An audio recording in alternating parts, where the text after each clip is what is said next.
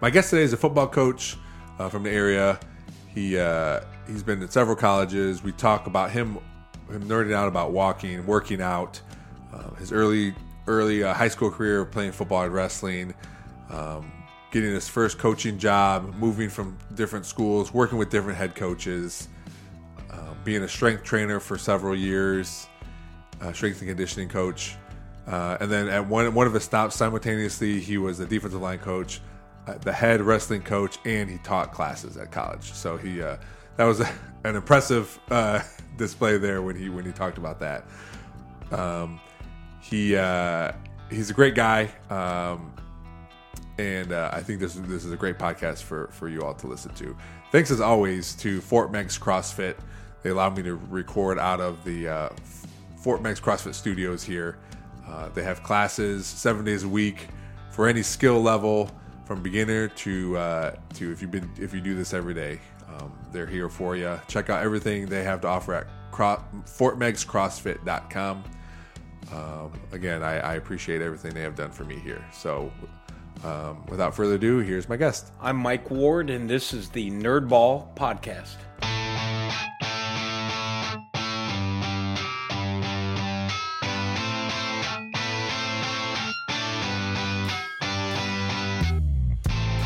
This is the Nerdball Podcast with Lorenzo Melcher. Perfect. Coach Ward, thanks for coming on the podcast today. No problem. I've only known you a few years, but I know you've recruited a lot of kids, but I do remember you from when I was in high school. You worked at BG at the time, and you recruited me. The first question I always ask people is, what is something you've been nerding out about lately? Something you're really into, books, movies, TV shows, something that gets you away from work. Something that's a hobby of yours. It could be something you've been doing for a long time, or something you just started. Is there something that you have right now that's got you going? I think my release is working out. Yeah. And when the weather breaks, walking. Okay. We got a year-old golden doodle that I take on walks. Oh. So I like to relieve stress by working out. Not nearly what I used to, but staying active and then getting outside whenever I can. Yeah. Is you just like to walk around the neighborhood? Do you guys go to parks or anything? We have a trail there in White House, but it's usually through the neighborhood. Really quiet. And we don't have to deal with traffic much at all, so it's very relaxing. Is there a time of day that you like to go? Because I know my dad likes to walk. He's retired. He has weird hours. I think he goes for walks at like 2 a.m. But I didn't know if there was like a time that you like better than others to. With my schedule, Monday, Tuesday, Thursday, Friday, that's out. Mm-hmm. So Wednesday, as soon as I get home, okay, and then on Saturday and Sunday, it just depends on what the schedule is. If I'm doing a Nerdball podcast, it kind of kicks it back a little bit. Sure. So.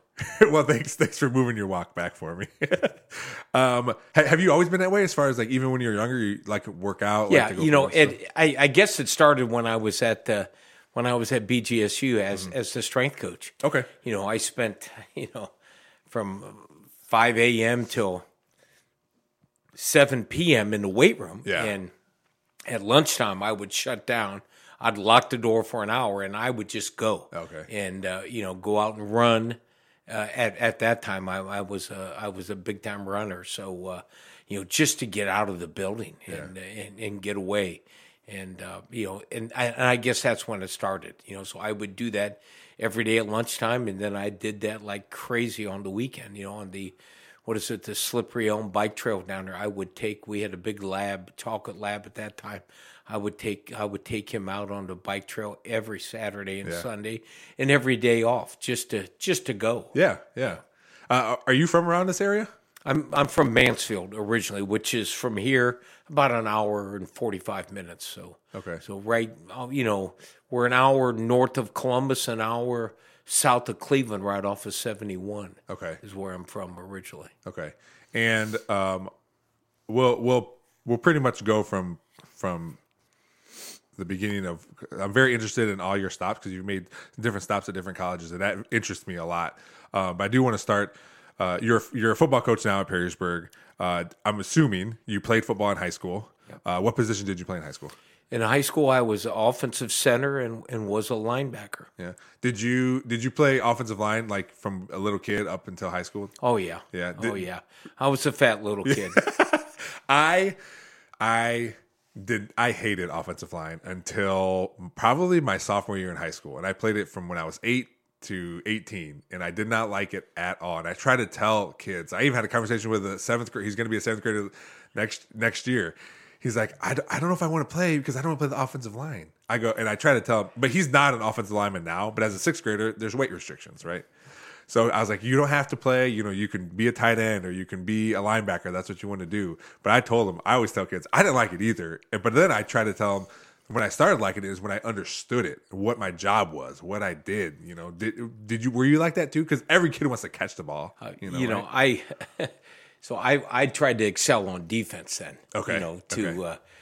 So I would play as much on defense and as little as possible on offense. But you know how it is in high school, smaller high schools. You were going both ways. Yeah. And I made the mistake then my sophomore year of playing center, and ended up beating out a senior, and so I started at center. So I was locked in as a center the next 3 years, and that is the most god awful position there is in the world. To have to snap the ball between your legs and block at the same time against good players. Yeah. It's damn near impossible. It's such a quick thing, and then I know our defense does it quite a bit. Is just moving pre-snap, because as a high school kid, you're like, all right, this is who I'm going to block, and then right before you snap it, they shift. They're like, oh no, I'm panicking. Who am I supposed to block now? Yeah.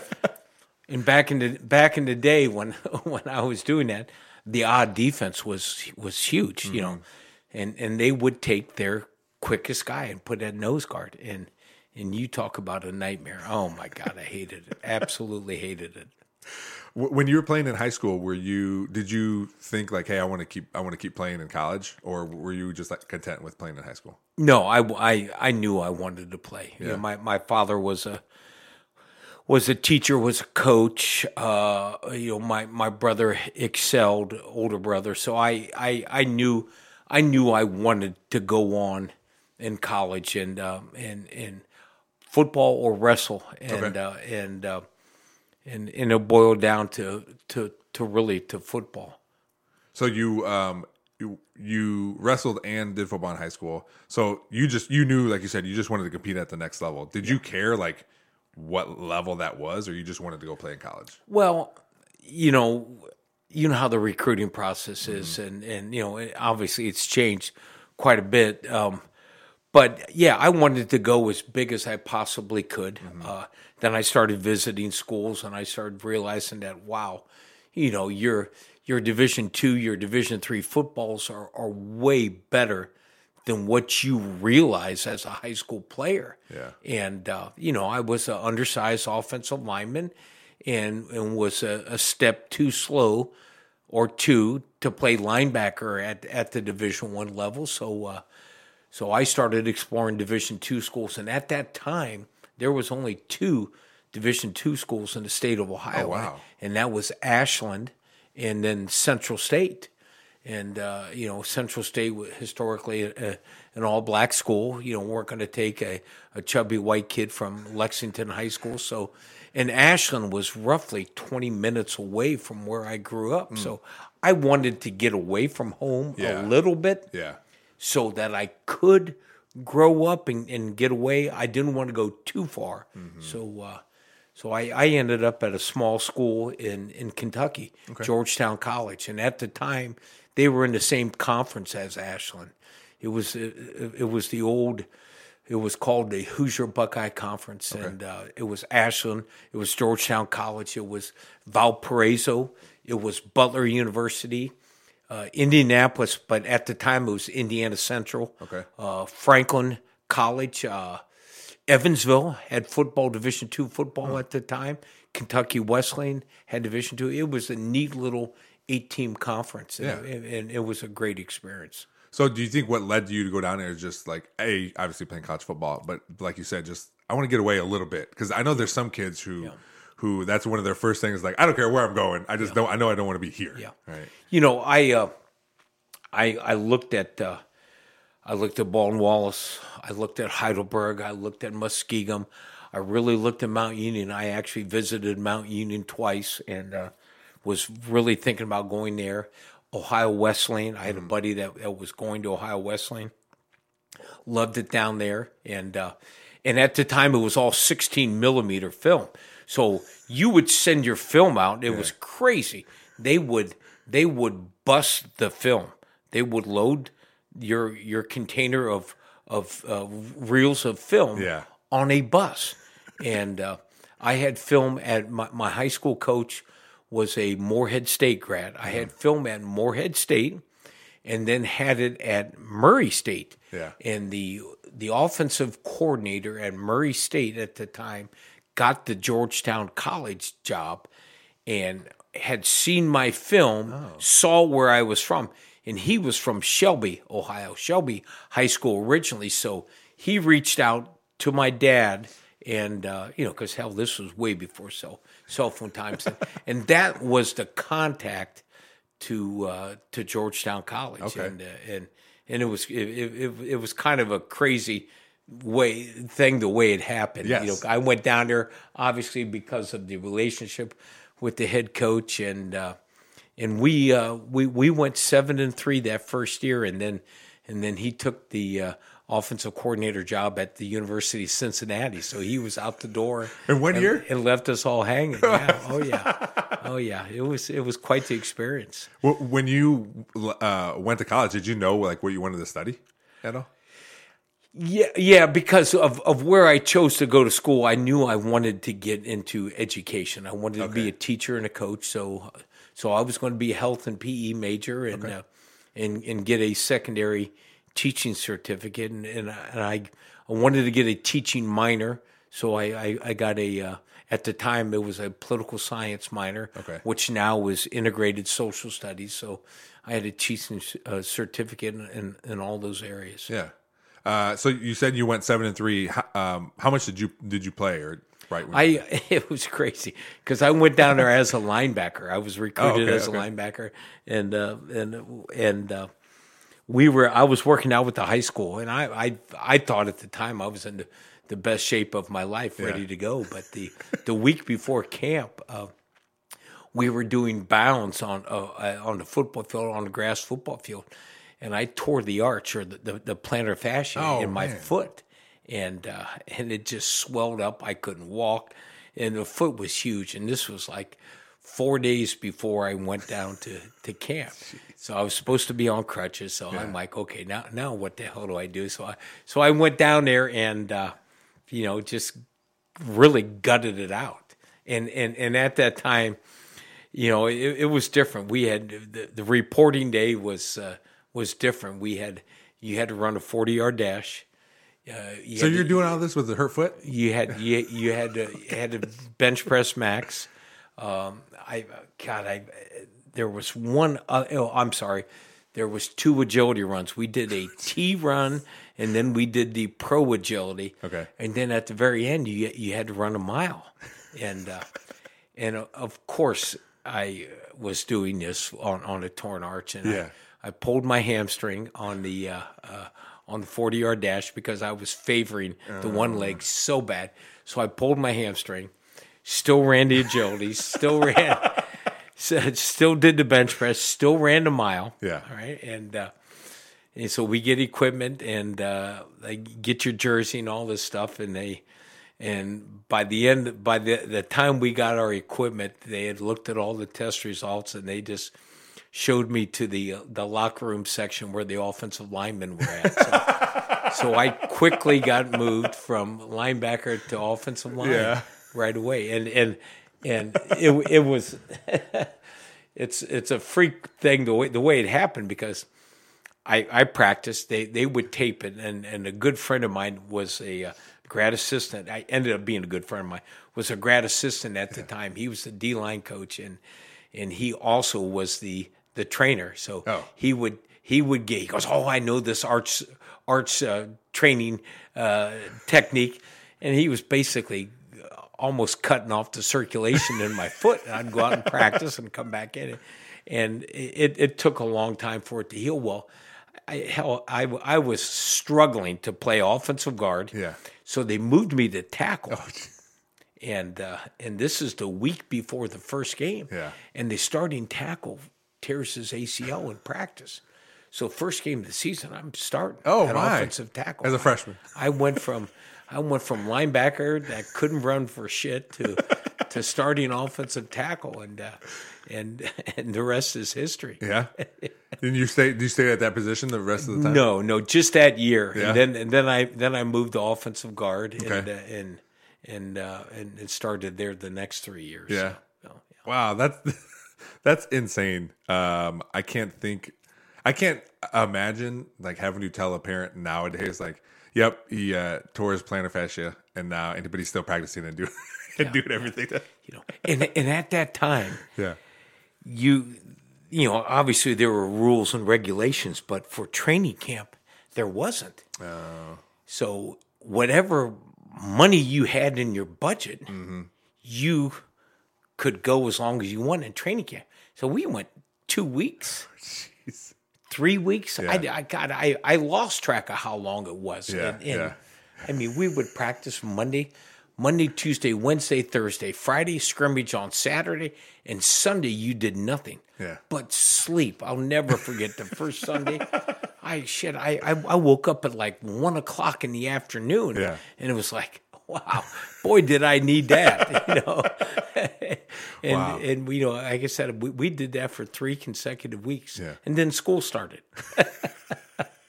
And it doesn't get any easier. Now you have to, not physically, but now mentally, you got to go through all this schooling and then go to practice. Yeah, that's a lot. When you were done with school, did you have a plan as you're finishing college? Did you have a plan? Like, you know, I played, and then I stayed right on. Had to do my student teaching, which was a whole semester. So, you know, they don't advertise that in education. You know, degree in 4 years. Yeah, you get your degree, but you have to get your teaching certificate. So I stayed on and was a student coach while I did my student teaching.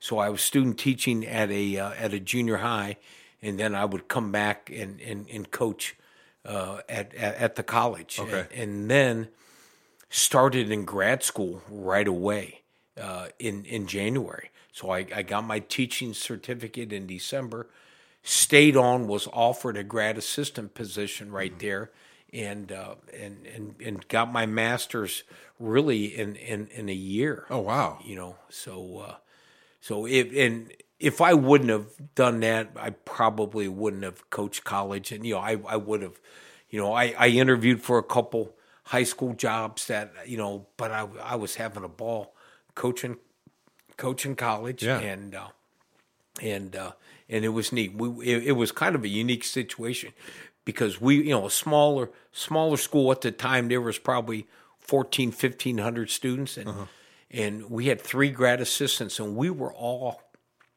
resident directors of a dorm. Oh. So we had an apartment in the basement of the dorm, the first level of the dorm. You were in charge of the dorm. You got all your meals for free. You got housing was free. Yeah. Your schooling was paid for, and you didn't get a stipend if your schooling was paid for. Okay. If you were done with school, you made roughly $550, $600 a month. Yeah. And you had no expenses. Yeah. So I was having the time of Yeah. my life. Why would you move on from that? Oh, Yeah. I know. So how long did you get a job with your college after you were done with everything? I was a grad assistant spring, the following fall during the season, through the spring again, and then the middle of July, I was offered a job at the University of Findlay. Oh, really? At Okay. Findlay College at the time. Yeah. The 2 other grad assistants at the time had come down from Findlay College, and they went back, and the guy I replaced at Findlay took a grad assistant job at the University of Georgia and didn't take it until the middle of the summer. So here it was after the 4th of July. It was probably the second week in July that I get that job. So I came back to Ohio. I needed to get out. I'd spent 6 years there. Yeah. I needed to get back to Ohio, and Ohio high school football versus Kentucky high school football is night and day. It's night and day, and it's just the importance of it, and so I was fired up to get back to Ohio, where I was from, and Findlay was roughly an hour from home, so it was neat. It was a good move. What position did you get hired for at Findlay? I started out as the defensive line coach. Okay. And also a head wrestling coach. Oh, really? And a instructor in the health and phys ed department. Okay. So, and that was crazy because I would recruit for football and recruit for wrestling at the same time. Go into school, see the football coach, see the wrestling coach, and I did that for 4 years. And this is when the strength and conditioning was really coming into play, and the weight room was off of the wrestling room, so I was also the strength coach because I would unlock the weight room while I'm running wrestling practice.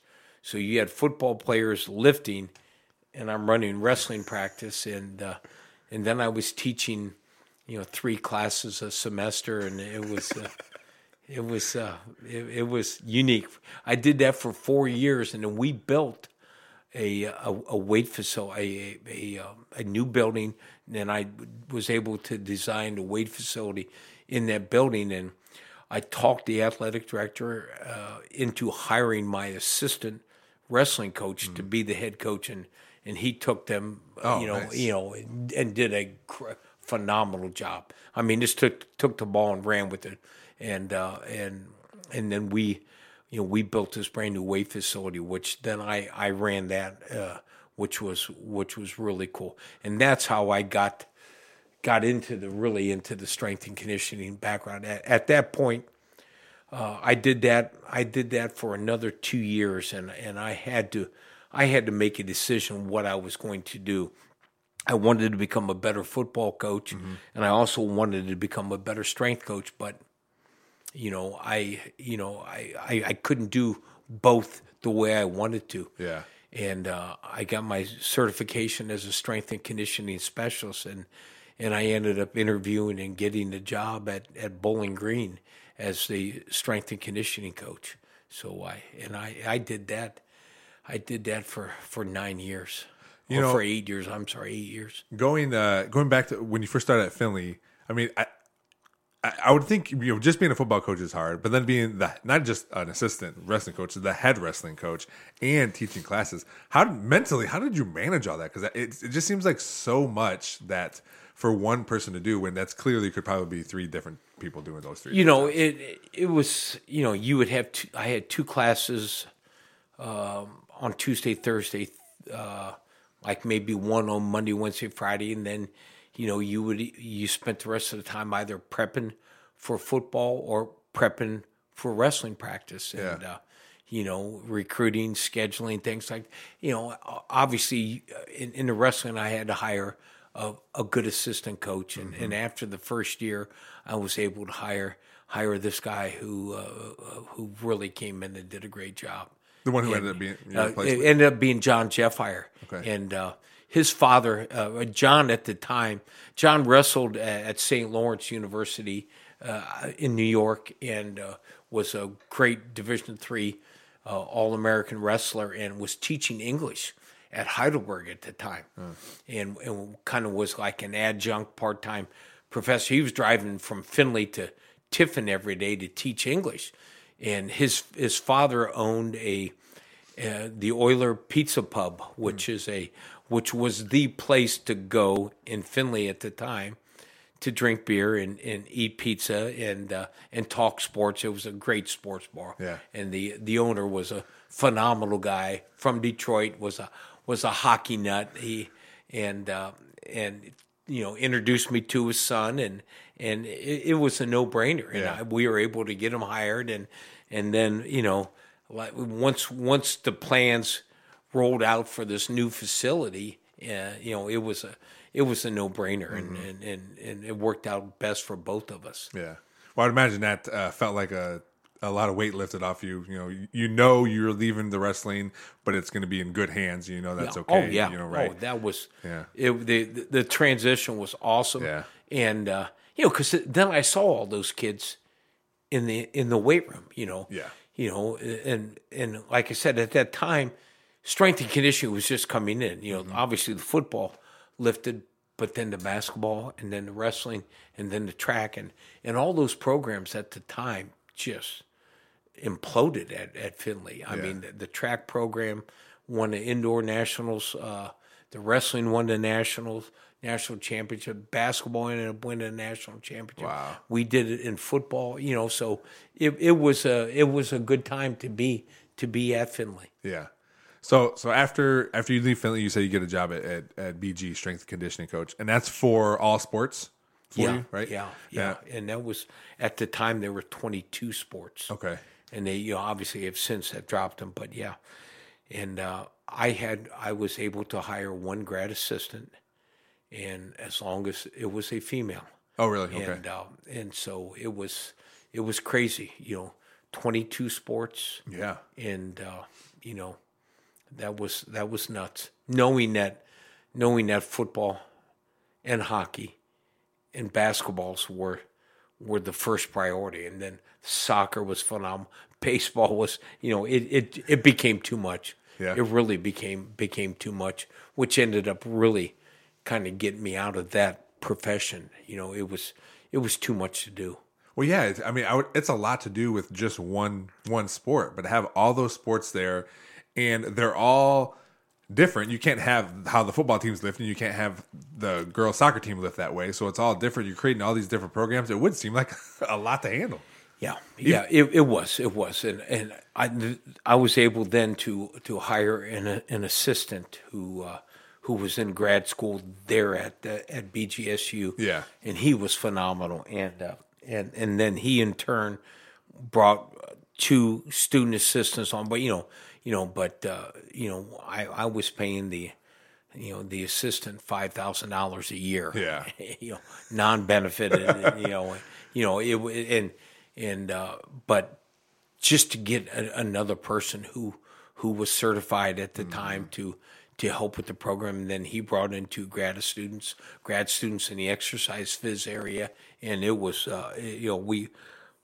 we really got it going there at the end, but it just got to be too much. Yeah. So you did that for 8 years, you said? Yeah. So after 8 years, then you were able to get a coaching job then after that? Well, Rick Densdorf was the defensive line coach at the time. Okay. And Rick moved out of coaching into the business world. Okay.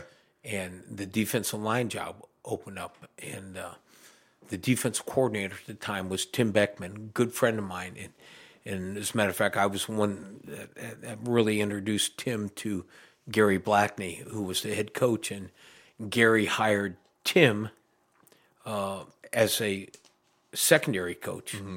And I think Tim had the corners or the safeties, and then Steve Spagnola, who's the defensive coordinator for the Kansas City Chiefs, coached the other two guys in the secondary. It was nuts, and it was a really good defensive staff.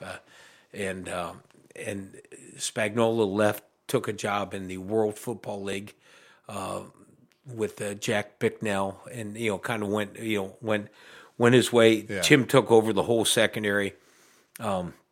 Rick, like I said, Rick got hired. Came. Rick was at Western Kentucky with the Horrorballs and all, and was a really good defensive line coach. Yeah. And he decided to move and coach, or not coach, but work in the business world. And Tim came to me. He said, "Hey," he goes, "Why don't you come and coach the defensive line?" And I thought about it, and I thought about it long and hard, and I said, "Yeah, let's do it." So I did that. for the spring. And what was it, 3 or 4 games into that season, Gary Blackney resigned. So I'm like, okay, this was a great move. Do you think if towards the end of your 8 years as a strength and conditioning coach, do you think if you really liked it and wanted to stay there, that you would even have moved to defensive line coach? No. And I've got to be careful how I say this, but gender equity, the Title IX push was just coming into play, and the one assistant athletic director at the time came to me and said, we need to document the hours that you are spending with the men. And it's got to match up with what you're doing with the women. Yeah. And I couldn't, but I'm thinking to myself the whole time, that's impossible. Yeah. There's one person. It's impossible. And I knew they weren't going to hire a full-time assistant. I knew that wasn't going to happen. Yeah. And and I had had enough, and that was what led to, me accepting the football position. I mean, and don't get me wrong, we had, Antonio Daniels, being able to work with Antonio Daniels, being able to work with Brian Holzinger, who won the Hobie Baker Award, the hockey Heisman, the baseball championships that we won when we were there, the soccer team, the track athletes that we had, had Todd Black, who's at Toledo St. John's now, ran in the Olympic trials in the 800 meter, to be able to work with those athletes was phenomenal. And I loved that part of it, you know, and, but it just, it was way too much, too much. When you said Blackney resigned, I always feel, and I'm assuming this is what it is, every staff is so connected to their head coach. When one does get fired or resign or take another position, every other person is like, okay, well, now what does that mean for me, right? I'm assuming that's what you guys felt when he just resigned. You're like, wait a minute, we're not even like in the summer. This is in the season. How does that affect the staff, or how does that affect you guys going forward? First of all, as soon as the staff meeting was over, everybody went to their office and closed their door and called their wife and said, you're not going to friggin' believe it. And then they called all their buddies and said, hire me. It became, part of my language, it became a shit show. Sure. And you, again, the coaching profession at that level is crazy because it's the greatest team game there is, but in the coaching profession, you have to be such a self-promoter that you're doing everything to promote yourself and selling the team game. So it's as ass backwards as you can get, but in order to climb that ladder, what do you have to do? Yeah. You got to pound your chest and sell yourself, and that was as far from me as could be. And I to this day I still remember it, because I walked into Coach Blackney's office, sat down, and he had his head in both hands and was crying, and he just looked and raised up his head, and he just said that, he goes, this job is just is killing me. I can't do it anymore. Yeah. And at that time, Mid-American Conference football was really good, but we had to fundraise. Coach had to fundraise so much just to offset recruiting and equipment and everything, and just to make ends meet and to compete. And for years BGSU overachieved in football, and for those 8 seasons that Coach Blackney was the head coach, I mean, they won a ton of football games, and it just flat out wore him out. Yeah. And so it was a tough transition. But yeah, and the sad thing is we were really good on defense. And as a matter of fact, we led the Mid American Conference in defense that year and only won 2 football games. Oh, really? Yeah. Wow. Yeah. And that's how, when Coach Meyer got hired, that's why he retained Tim Beckman and actually retained at the time Tim Banks, who was one of our secondary coaches, who's now the defense coordinator at Tennessee, at the University of Tennessee. He retained Tim, and then I had to interview for the D-line job to stay on as the D-line coach. So it was a crazy transition. Yeah, I mean, going through it just on a small scale at the high school level, when Coach Kriegel retired and then Dirk comes in, and I'm thinking, like, what does that mean for me? Like, what do I have to do? Or am I had all these plans, like, for the program, and then Coach Kriegel wanted to retire. I'm like, okay, well, now these plans aren't there. We got to figure out this, if I'm going to have a job right now. And I even talked to my wife, like, okay, if I don't get a job back, what does that mean for me? I mean, luckily for this coaching position, it's not right. We don't get paid a full-time wage to do this kind of stuff. We just do it because we love to do it.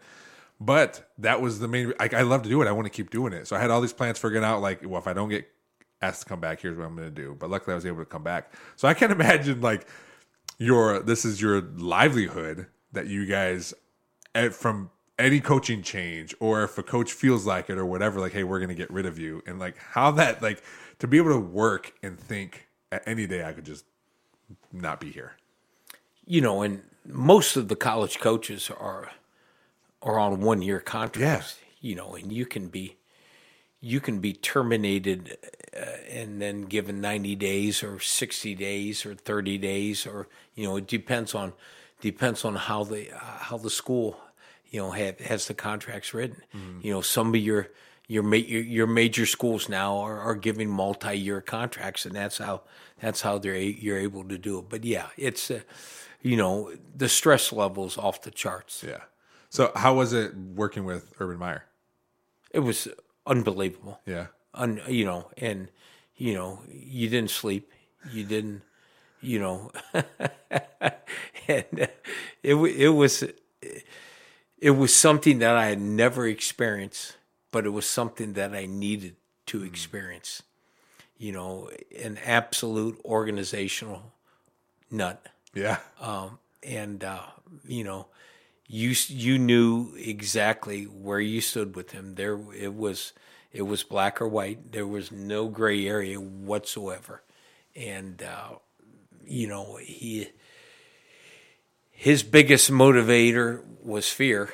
And he always shared that story that there's the 2 greatest motivators in life are love and fear. Yeah. And you got to get your players to love you, and then you've got to get them to play for you. Yeah.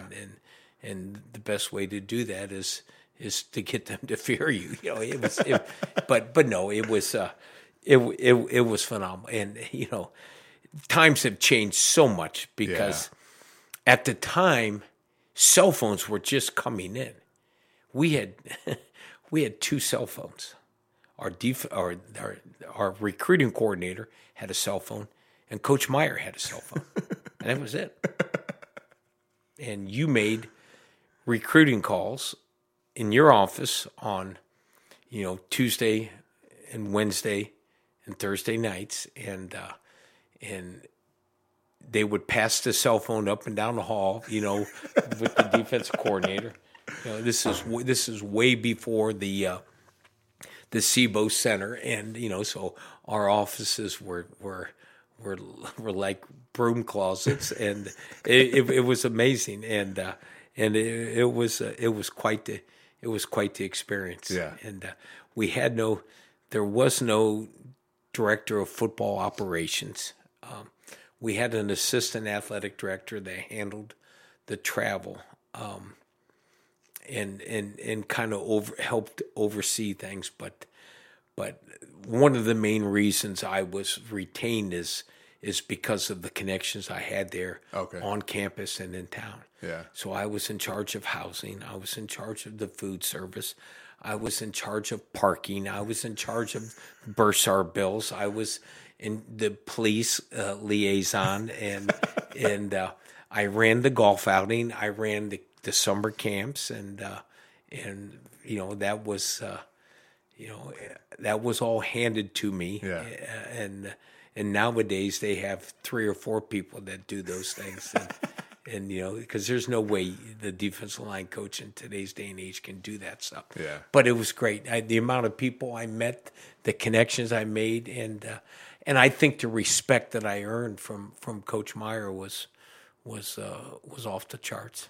You mentioned summer camps, and that reminded me of I went to BG summer camp, and my favorite thing that happened there was a lot of the college coaches know some of the high school players by name because they're recruiting them, trying to get them. So my favorite thing is when I'm just a number compared to whoever I'm going against, and I'm able to beat them. Then I always felt a lot better. Like, oh, they know them because they're trying to get them, and I just beat that kid that they know. Oh yeah. I don't know how much stock you guys put into these camps. I mean, you're just trying to get kids in and check them out or whatever. But I always, as a high school student, I felt so good when I could beat that name kid. Yeah. And the camps at that time were completely changing. Because it was all instructional camps at that time, and then you would try to evaluate the best you could. Mm-hmm. But and again, at the time we had the budget at Bowling Green for football was so low. Yeah. And so we had to run team camp. We had to get people in, number one, to offset the budget. Yeah. Number two, to offset the coaches. Oh, it was, okay. I mean, the amount of money we were making at the time is ridiculous. Yeah.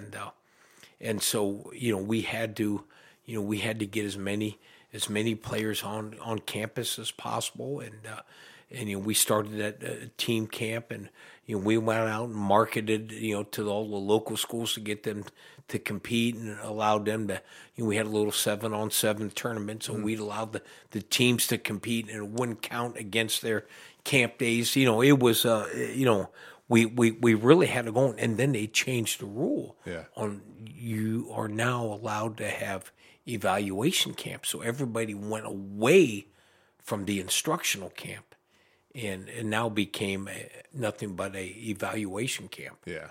So. What did you like recruiting in college? Did you I matter of fact, I was talking to somebody I think it was on Friday or Saturday, and I missed the contacts of the high school coaches. Okay.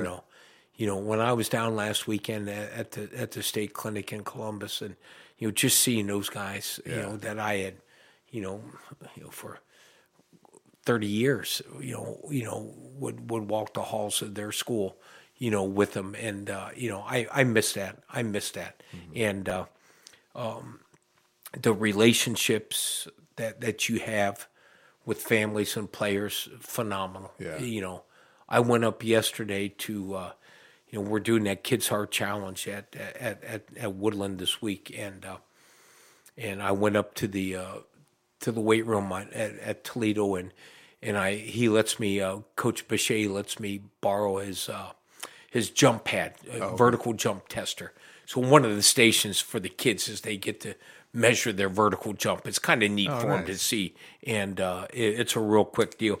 So I went up yesterday morning to pick it up, and on Saturday there they have open lift, which is very, very low key. Guys come in, they address specific areas, and then they have a little arm workout that they do, or it's all kinds of things. Yeah. And to be able, I walked in there and saw probably 10 to 12 of the players that I had recruited there my last year and two there, and were there working out and coming up and saying hi, and it you miss that, and asking about their families, and them asking about my wife and my girls. You miss that, because that's what I don't get right now is I'm teaching at the elementary school level, which I love, and it's a whole nother world in itself. Yeah. And then I show up to the stadium every afternoon. The players on the team don't see me during the day. Mm-hmm. I just roll in there and yell and scream like a maniac and then leave, So that's a tough transition, and which is completely different to what I've done for 30 years. That's my favorite part about even just being a high school coach is the family part of it. Like, I like being in contact with these kids and talking to them and then seeing them excel at other sports and then talking to their parents there. And, just like you said, I'm not even a teacher. So I'm doing my job, working for the Metro Parks. Then I come in, coach, do whatever. So I try to do that extra stuff outside of football season, because they are, like, I love going to hockey games and seeing Sam, Yonker play goalie and going to the basketball games and, all that stuff. Because I agree, like, the family part of it and just being, more personal is my favorite part of it. Yeah. So you were at BG, and I'm assuming you ended up at UT because that's when Beckman went to UT? Is that how that happened? Or how did you end up at UT? Yeah. And it was... We were winning pretty good at Bowling Green, and then it kind of we had one season under Greg Brandon that was below 500, and then we got it back going again. Yeah. And Greg Brandon was the head coach there 8 years, and we were bowl eligible 7 out of the 8. Okay.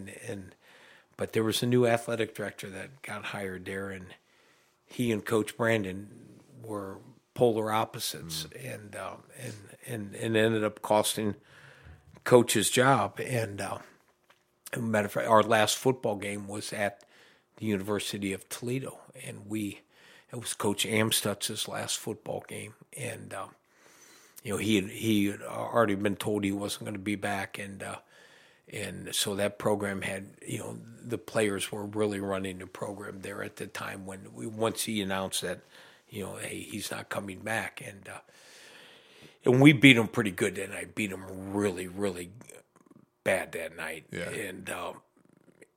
But it was funny because, this is back when the Maction first really started. And this was I want to say was the Wednesday. No, I'm sorry. We played him on Friday. This was the day after Thanksgiving, and we played him that night because I was going to take the girls Christmas shopping the next day before we headed on the road recruiting on Sunday. So I get up on Saturday morning, and I'm going to go for a big run.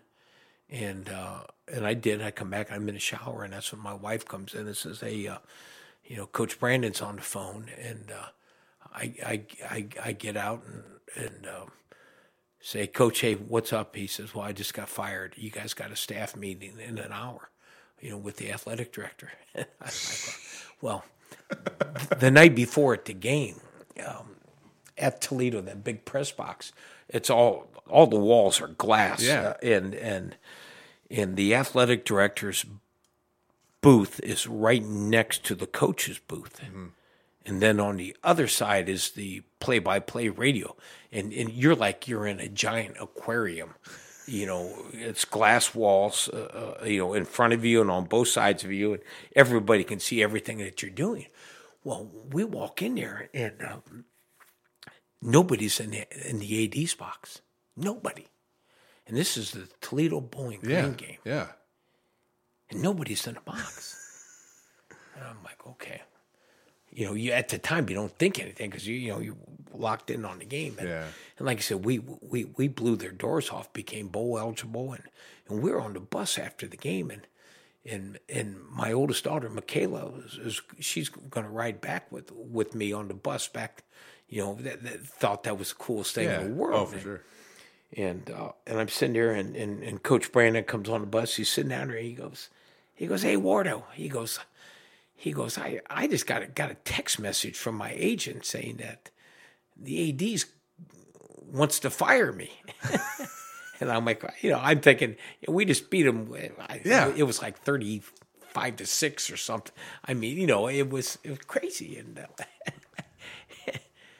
lo and behold, the agents nowadays they know anything before the coaches do. Yeah. It's crazy the way this is now. Well, so all of a sudden I'm in a staff meeting on Saturday, and and the AD's telling us, hey, I want you guys to work, and I'm going to make sure that the new coach interviews every single one of you. We got the banquet.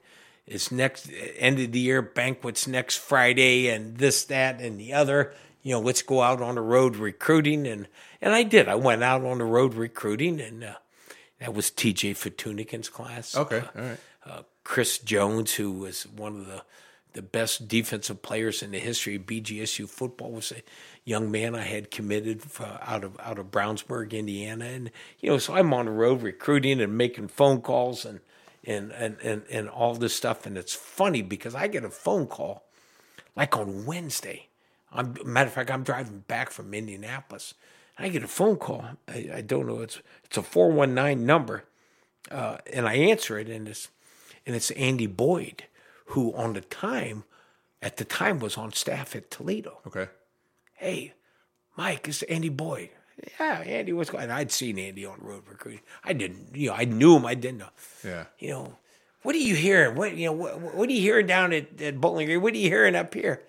Well, he had heard through the grapevine that Tim Beckman was going to get the Toledo job, and so he's calling me because he knows that I'm friends with Tim Beckman. Well, and the week before that, I told you we played Toledo on Friday, day after Thanksgiving. That week before, that Saturday before that, I'm sitting in the office early in the morning watching film, and Tim Beckman calls me. This is before any of this ever happens. Yeah. And he's at Oklahoma State at the time, and they're going to play Oklahoma that night in the Bedlam Bowl, whatever they call it.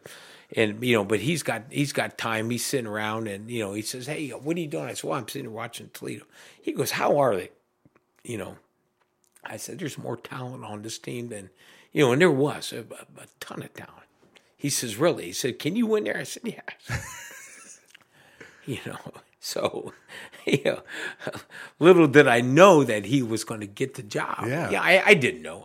Tim and I are good friends. Well, this all plays out. So, I'm on the road, and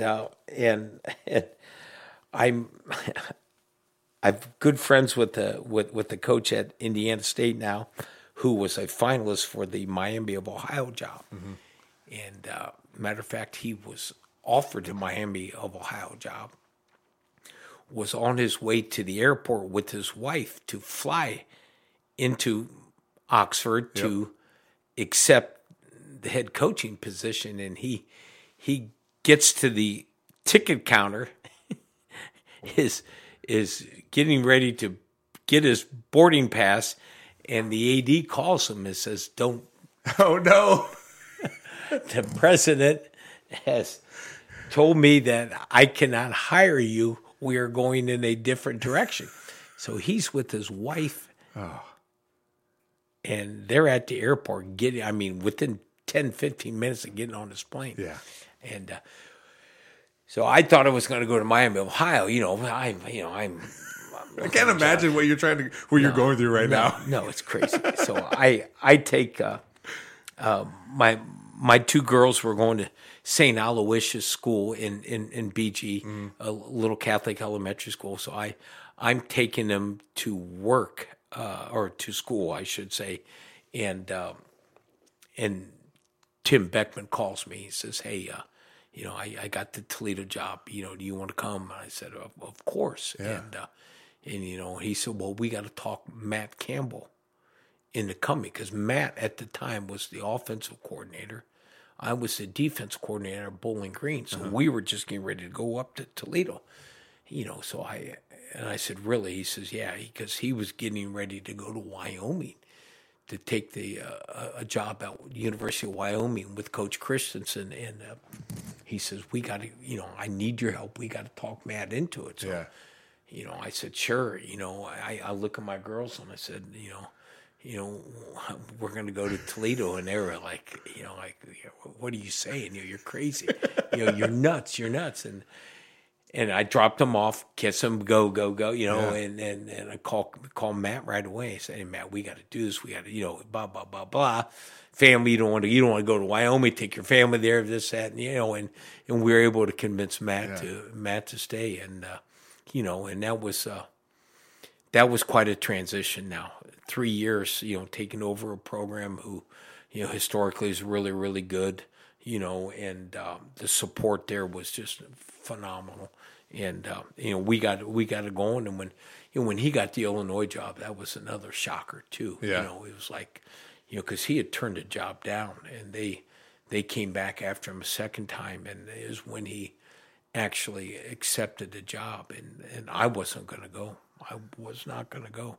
We had just put all this time and this effort into turning the program around at the University of Toledo. I was as happy as could be, and I wasn't going to go. How do you feel as like your friend saying, "Hey, I'm leaving to do this"? Like, do you feel? I don't know if you feel disappointed, or do you feel like, man, we're building this thing here. Like, why? And again, it's just the level of the program. Toledo, the best program in the Mid-American Conference, to the Big Ten is night and day. Sure.